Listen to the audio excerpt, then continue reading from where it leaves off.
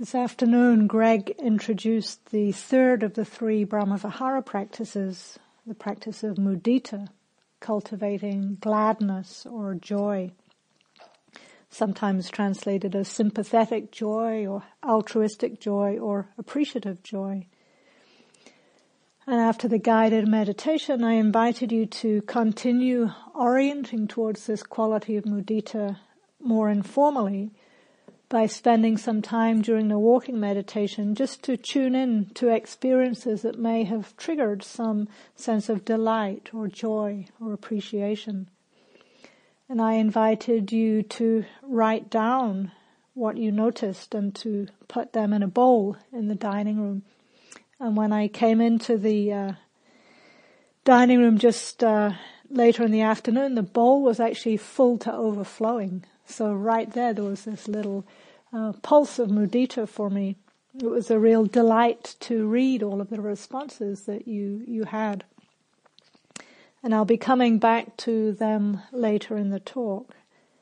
But for now, I wanted to just talk a little bit more about the context of mudita practice and how it fits with the other three Brahma Viharas. So as Greg mentioned the other day, these four practices all work together to strengthen and support and protect each other, so that together they help the heart and the mind come into states of profound balance. And metta is really the foundation of all of them, that the other three qualities emerge from. And it's said that when metta turns towards difficulty, it flowers naturally as compassion. And when metta turns towards what's going well, towards success, it flowers as mudita or joy. So you might get a sense then that there's a relationship between compassion and joy. That joy can protect our compassion practice from falling into grief or sorrow. And compassion in turn protects our mudita practice from falling into elation or ungrounded exuberance.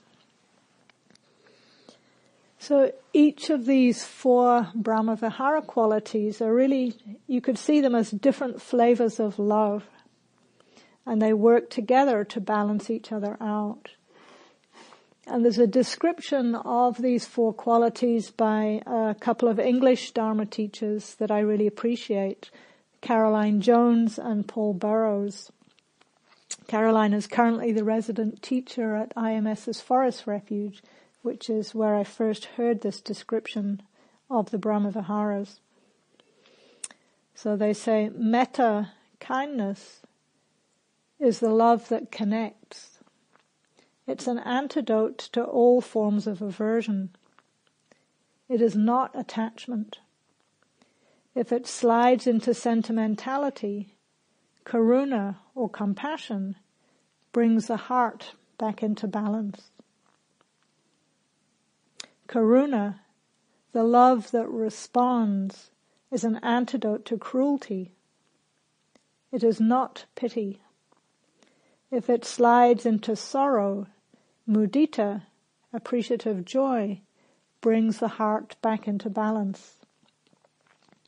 Mudita, the love that celebrates, is an antidote to envy. It is not competitive. If it slides into agitated excitement, upekkha or equanimity brings the heart back into balance.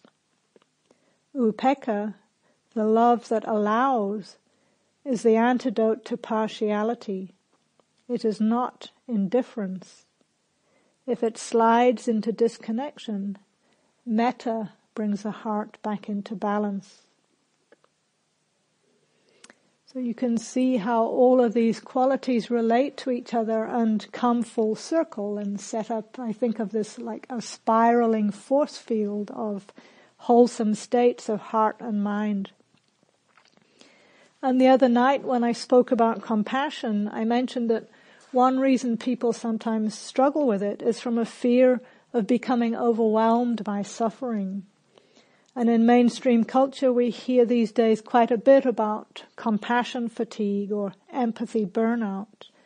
But in this context, I think that's a misunderstanding of compassion, a misunderstanding that it's about feeling the other person's pain to the point of actually taking it on. But with these Brahma Vihara teachings, that would be more an example of falling into the so-called near enemy of compassion, which is grief or overwhelm. So if we recognize that that's happening to us when we're doing compassion practice, we might need to consciously turn towards mudita to balance it out. So we pay attention to what we can appreciate and what's going well, so that we might we turn to what we can appreciate and what we might be able to feel some sense of gratitude for. Because if we really look, even in the darkest situations, there are some aspects that we might appreciate. Even if nothing else, we might appreciate that the difficulty is giving us the opportunity to strengthen our capacity to be with difficulty. And there's a further connection between compassion and joy that's sometimes overlooked. And this is the aspect of compassion that is really oriented towards the relief from suffering. So for example, Bhikkhu Analayo, who some of you know, he has said that when we practice compassion, it's helpful to focus most of our attention on the wish to be free from suffering rather than on the suffering itself.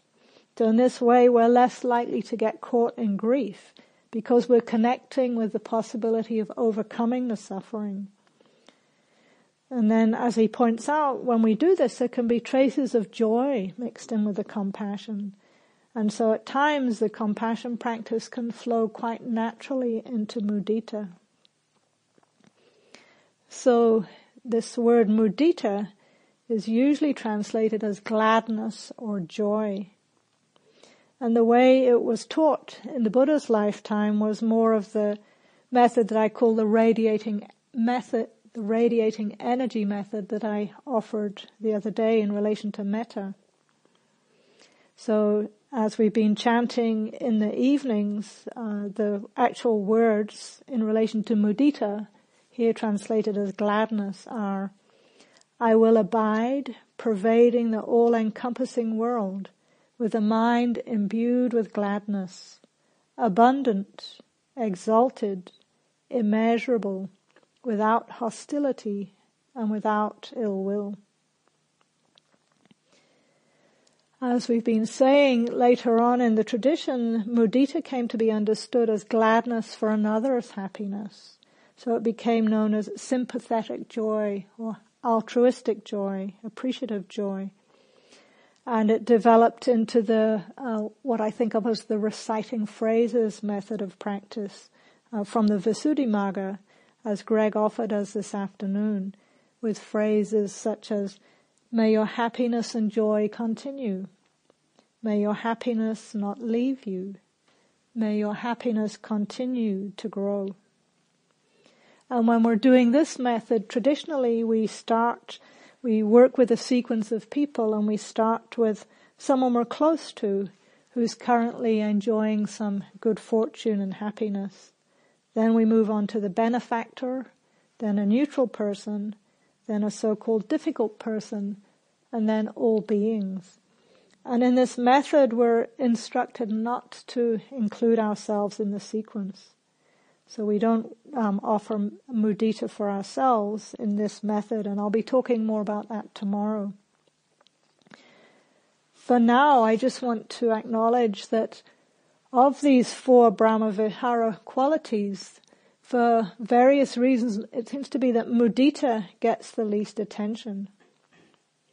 And even though the quality of joy actually plays a significant role in the Buddha's teachings, it seems, at least within the insight meditation teachings as I've heard them, it doesn't get a lot of emphasis.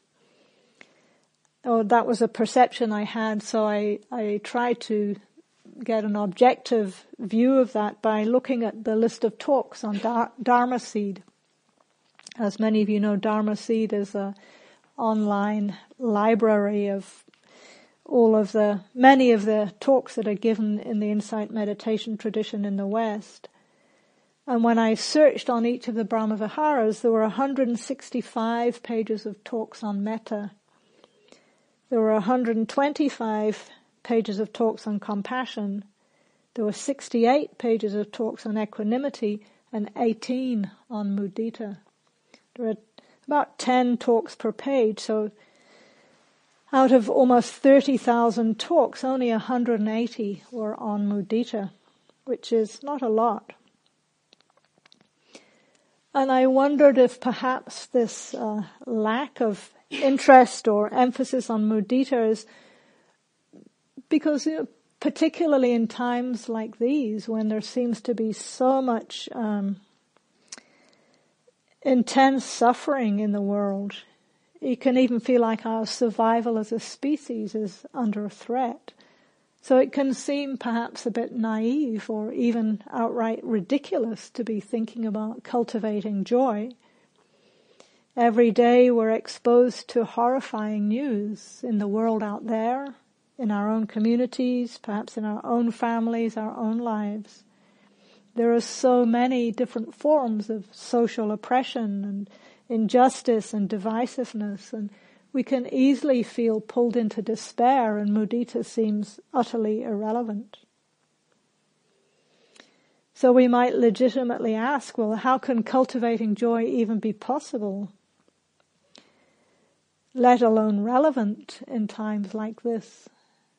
And of course I can't answer that question for any of you, but in terms of my own practice, it's felt like precisely because there's so much suffering in the world, it has felt more important to consciously turn towards non-suffering, towards gladness and joy, to restore myself, to come back to balance, to develop the emotional resilience so that I can meet that difficulty with greater strength and skillfulness. And having said that, I also want to acknowledge that for many people, mudita is the hardest of these 4 Brahma Vihara qualities to develop. And so I'd like to start by just remembering that all of these qualities, the Brahma Viharas, are purification practices, which, as we've been emphasizing, means that we start often by coming into contact with what gets in the way of the qualities, the obstacles towards them. And the first challenge that we might encounter is the mind's inherent negativity bias that I've referred to a few times. The fact that biologically we're just hardwired to pay more attention to what's unpleasant than what's pleasant. So just for that reason, it can be good practice to consciously tune into pleasant experiences every now and then, as we did this afternoon, to sort of train ourselves to open to more of the full range of our experience and not just the narrow bandwidth of the unpleasant ones. So cultivating joy can have a very important role in balancing out our tendency to focus more on the difficulties than the successes. But then on top of this basic biological conditioning, many of us also carry a pretty heavy load of deep social conditioning too. So the sense of unworthiness that Greg mentioned this afternoon. Many of us have this tendency towards pretty deep-seated feelings of inadequacy or self-aversion or shame. And sometimes when we try to connect with mind states of joy or delight and appreciation, there can be a sense of not deserving to be happy. And because these tendencies are so deep-rooted, we often don't see how they feed into our relationship to the Dharma practice too. So often we bring the unconscious tendency towards striving that I talked about the other night. And unfortunately, in some ways, the teachings themselves can reinforce this sense of unworthiness. So one of my teachers, Gil Fronsdal, talked about this in a way that was quite illuminating for me. He was talking about different religious traditions, and he described how With theistic religions, ones that are centered around a god, there's a sense of an external judge or an authority who's kind of watching you, looking down on you and assessing you, watching your every move. So we can develop this fear of something outside of us that's going to judge us. With non-theistic religions, ones that don't have a god, such as Buddhism, although there's not so much a sense of a higher power who's judging us, there is an implicit perfectionism, an implicit idealism, and this can trigger our own sense of idealism, and then there can be a strong internal judgment. So rather than coming from outside, there's this sense, we hear about the defilements and the hindrances and the afflictive energies, and we hear about the awakening factors and the paramis, the 10 perfections, and it can create this sense of internal judgment. And when I heard Gil describe this, I thought, wow, in the West, many of us actually have the worst of both worlds, because we have our underlying Judeo-Christian heritage, and then on the top of that we come to the Buddha's teachings, so we can internalize both an internal and an external sense of being judged. So I just wanted to highlight that this mudita practice can bring us into contact with some pretty deep-seated conditioning.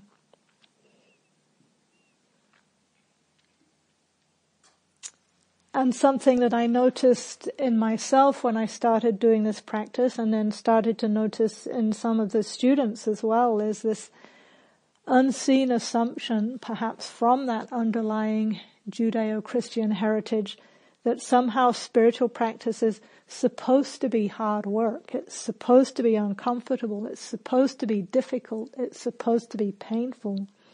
And if it's not those things, if it's neutral or perhaps even enjoyable, then we must be doing something wrong. Obviously, we're not working hard enough, or not going deep enough, or not seeing clearly enough. And from this assumption, there's often a lot of unconscious resistance even to the idea that joy might actually be a necessary part of the practice. So I mention that just as an invitation as you're listening to this talk to see if there are any kind of views or beliefs about joy that might be coming up for you. And it is definitely true that the Buddha emphasized that we're not to get attached to sense pleasures. But in my own case, I was so afraid of getting attached to enjoyment that for a while I didn't actually allow myself to feel any kind of pleasure at all. I was actually afraid of it. And I wasn't able to recognize that this attitude was a form of wrong view. It was a wrong view that pleasant experiences automatically lead to attachment. And so I was kind of attached to non-attachment, which is just another form of attachment, just the opposite of what we might normally think of as attachment. It's also true that feeling joy requires a certain openness or even vulnerability. And it can be a surprising act of courage to let ourselves open to joy, knowing that it's impermanent, that it's going to pass. So, as I mentioned the other night, Brené Brown has been doing a lot of work. She's a social science researcher. She's been doing a lot of work on how happy people are happy almost independent of their life circumstances. And one of the things she identified that led them to happiness was this capacity to be vulnerable for the whole range of experience. Mostly we try to filter out the unpleasant stuff and get the good stuff, but this actually shuts us down, narrows the range of what we can open to. Whereas the people who had this kind of resilience and more consistent happiness were open to a much broader range of experience, or were vulnerable is the word that she uses. So she says, when we wake up every morning and armor up and say, I'm not going to let myself be hurt, I'm not going to let myself be seen, I'm not going to let myself be emotionally wrung out. I'm going to protect my vulnerability. When we lose that capacity for vulnerability, joy becomes foreboding, because in those moments when we feel joy, the first thing we think is, you will not blindside me, vulnerability. I will beat you to the punch. I'm going to stand here and squander this incredible moment with my child or with my partner, or this incredible moment about my promotion, and I'm going to imagine the worst case scenario. That way, if it happens, it will hurt less.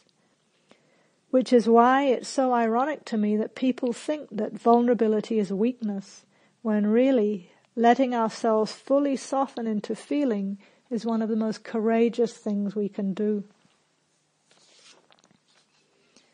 So fear of vulnerability is another obstacle to mudita. And another is the conditioning that most of us are subject to from our mainstream Western culture, which values individualism and competitiveness. So it's not surprising that when we're invited to open up to the happiness for others' happiness, their happiness or success, we encounter the far enemy of mudita, which is resentment or envy or jealousy. The good news, though, is that as with all of the Brahma Viharas, we can train in them. And through practice, we can cultivate this capacity to experience joy more easily. So how do we actually do that? As with all of the Brahma Vihara practices, we're really encouraged to start where it comes most easily, and to start small and gradually develop it. So just to acknowledge that for some people, even the word joy can feel like a stretch. It's just not part of my emotional repertoire or my capacity. That was true of me in the beginning. I just didn't feel like it was something I even was capable of. So mostly I will use the word mudita untranslated, and you can put in whatever word feels most accessible for you. Perhaps gladness or appreciation or lightness, if not actual delight. So mudita doesn't have to be this big ecstatic bliss state. It can be very light and subtle and fleeting. So we can start to help incline the heart and mind in that direction of mudita by consciously checking in, tuning into aspects of our lives that we can appreciate in a simple, small and direct way, like we were doing this afternoon. So just getting into the habit of noticing in the present moment any aspects of our experience that are registering as pleasant, without grasping after them or pushing them away, but just noticing pleasant and allowing any natural responsive appreciation to be there. So this is one way of getting used to starting to incline towards mudita, is to notice pleasant experiences. And then if we want to stretch that capacity beyond just our own experience, to be able to appreciate the happiness of others, it might be easier to start with non-human beings, with animals rather than human beings. Because for many of us, our relationship to other human beings is often quite complex and challenging. Whereas with animals, it's usually easier to feel a sense of enjoyment for their happiness. So Greg talked about feeding the birds and offering water to the birds and that natural sense of delight. And I think that's probably also why there are so many videos on YouTube of cute kittens and playful dogs. It's an easy way of getting a little hit of delight. And in relation to animals, there's an experience in my own life, my own practice from a few years ago now, that helped me to connect with this quality of mudita. And I just would like to share it now as an example. It was about maybe 15 years ago when I was living here, and New South Wales at that time was in the middle of a pretty serious drought. And I was going on a camping trip with a friend who's a very ardent environmentalist. And he has a real affinity for reptiles of all kinds. So we were driving to our camping destination through outback New South Wales and through very dry, brown farmland. And every now and then we would see one of those excavated watering holes, farm dams. And they were mostly pretty dry. Some of them just had a layer of sort of mud in the bottom. So we were driving along, and at some point we both noticed this black speck in the middle of the road. And I just thought, oh, it's an old blown out tire or a piece of rubbish. But my friend immediately started slowing down, and he said, oh, that was a turtle. And I didn't recognize it, but we drove back, and sure enough, it was a turtle in the middle of the road. And we realized it had crawled out of one of these dams that was almost dry, and it was in search of water. So we decided that we should take it with us and try to find a place for it to be, a stream somewhere. So my friend picked it up, and it, of course, pulled in its head and its legs. It was just a little shell, and we placed it on the dashboard, and we started driving, and it must have been really scared because it peed all over the dashboard. And there's something very potent about dehydrated turtle pee. It's a very unusual and intense aroma. And it took us quite a long time to actually find a stream. We just kept passing all these dry creek beds and dry watering holes, and then finally, after a pretty long drive, we found a stream with actual running water.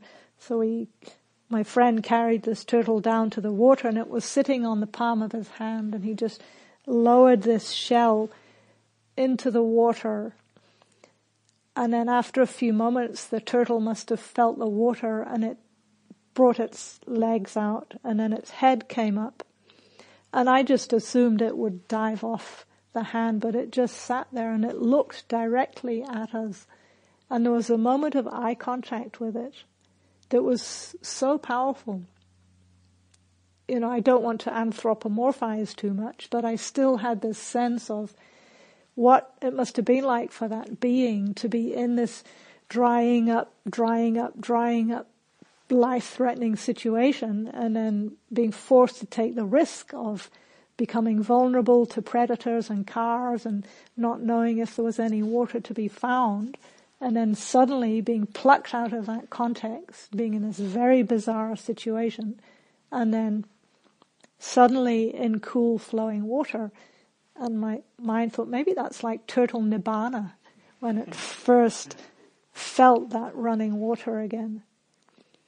So that was just a little moment of being able to feel quite a strong connection with what I assumed to be delight of another living being.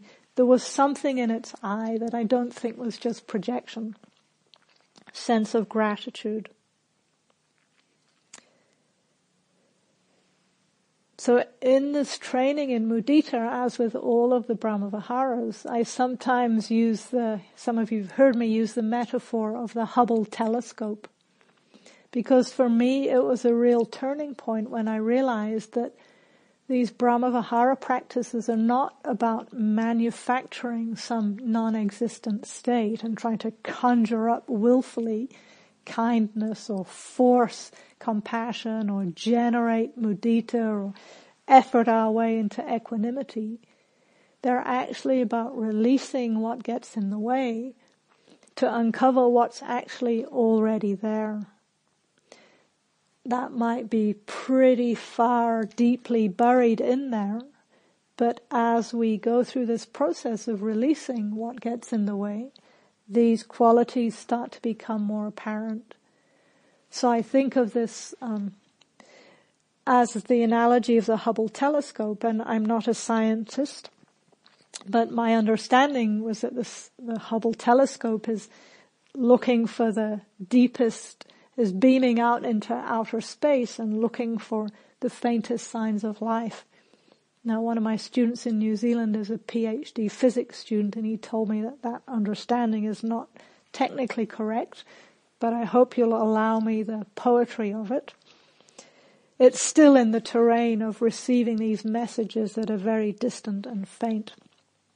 And I feel like sometimes we're turning the Hubble telescope into our own hearts and looking for those faintest flickers of life, the faintest trace of kindness or compassion or joy and equanimity. And just the recognition of them helps them to start to develop and to strengthen. So, as a invitation to maybe practice with this Hubble telescope, I thought to read you the list of the things that you noticed this afternoon, to hear the range of what people experienced. Some of them are memories, some of them are sense impressions in the immediate present moment, but quite a range of different things. And as I read them, you might just like to tune into your own heart mind and see if there is at times a flicker of recognition or a little pulse of appreciation or perhaps a trace of joy at times. So just sitting quietly and listening to the list. Appreciating ghost gums.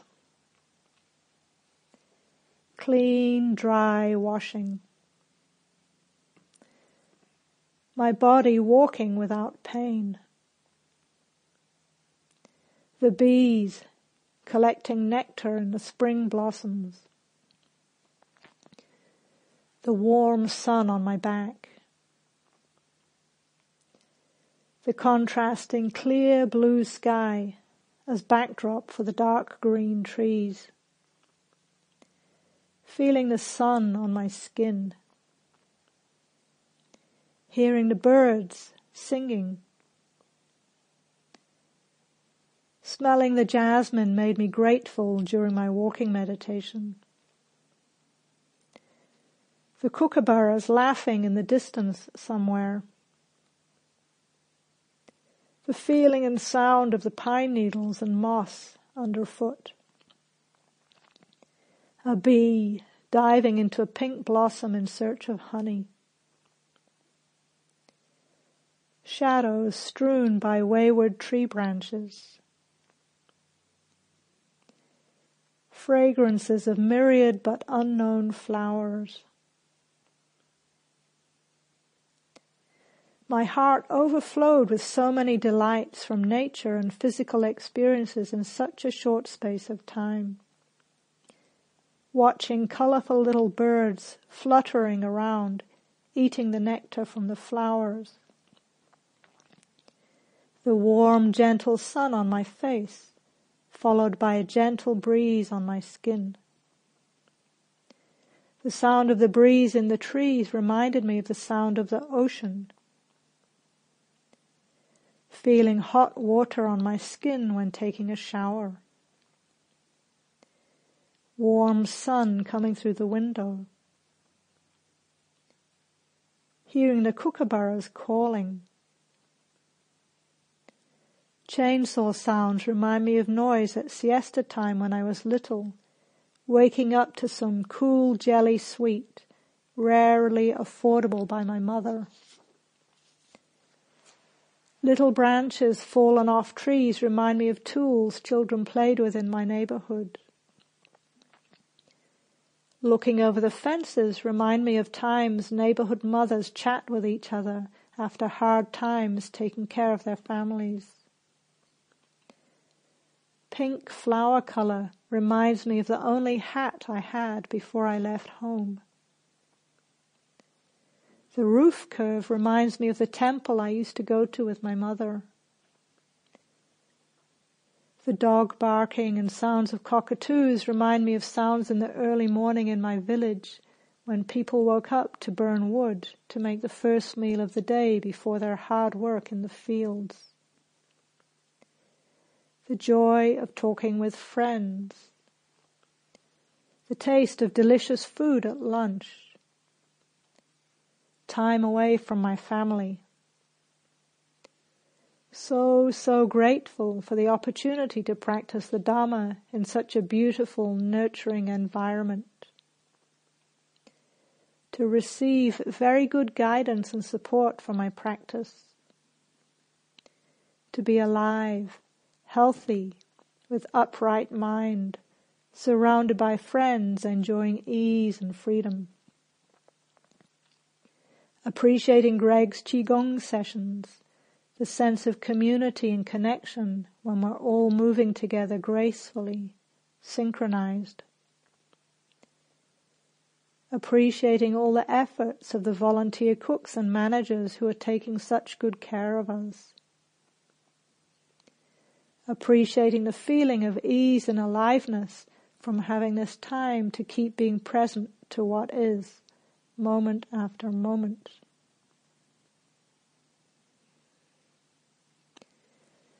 So just sitting with these moments of mudita, however many or few there may have been for you, and to whatever degree of intensity they may have been, just silently acknowledging them in the service of inclining the heart and the mind towards joy.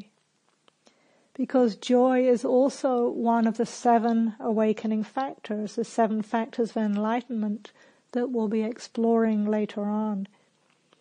And in the context of the awakening factors, joy is known as piti.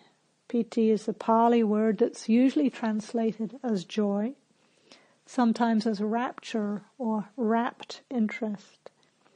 Either way, it's a profoundly wholesome mental quality. And as we continue in training and strengthening all of these skillful mental qualities, at times we might experience a kind of positive chain reaction where each quality quite naturally flows into the next and gives rise to the next and the next, leading eventually to very highly refined mind states that support the deepest insights to arise. So just in case any of you are still feeling that mudita or any form of joy is somehow frivolous and not really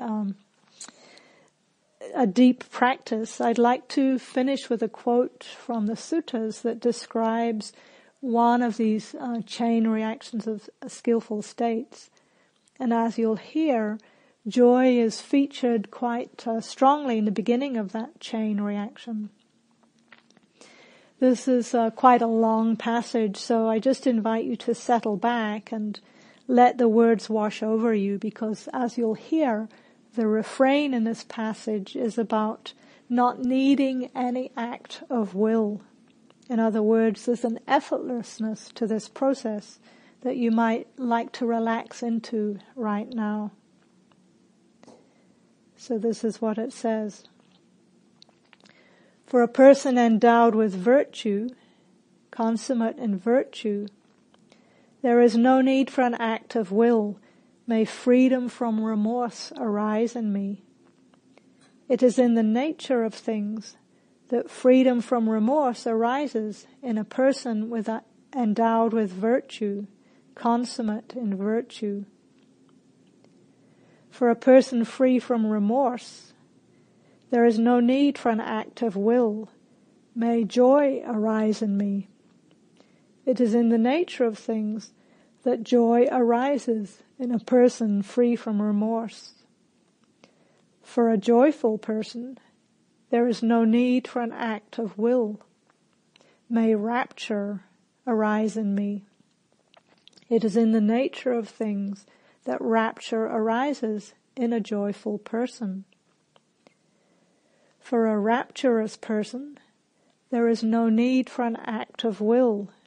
May my body be serene. It is in the nature of things that a rapturous person grows serene in body. For a person serene in body, there is no need for an act of will. May I experience pleasure. It is in the nature of things that a person serene in body experiences pleasure. For a person experiencing pleasure, there is no need for an act of will. May my mind grow concentrated. It is in the nature of things that the mind of a person experiencing pleasure grows concentrated. For a person whose mind is concentrated, there is no need for an act of will. May I know and see things as they actually are. It is in the nature of things that a person whose mind is concentrated knows and sees things as they actually are. And it goes on through a few more stages until in the end it says, in this way, mental qualities lead on to mental qualities. Mental qualities bring mental qualities to their consummation for the sake of going from the near to the farther shore. And the further shore here is a metaphor for nibbana, for complete freedom of heart and mind. So joy is one of the stages in this natural sequence, this natural arising of skillful qualities that without any need for an act of will leads all the way to freedom. So thank you for your attention, and let's just sit quietly for a few moments and let the words dissolve.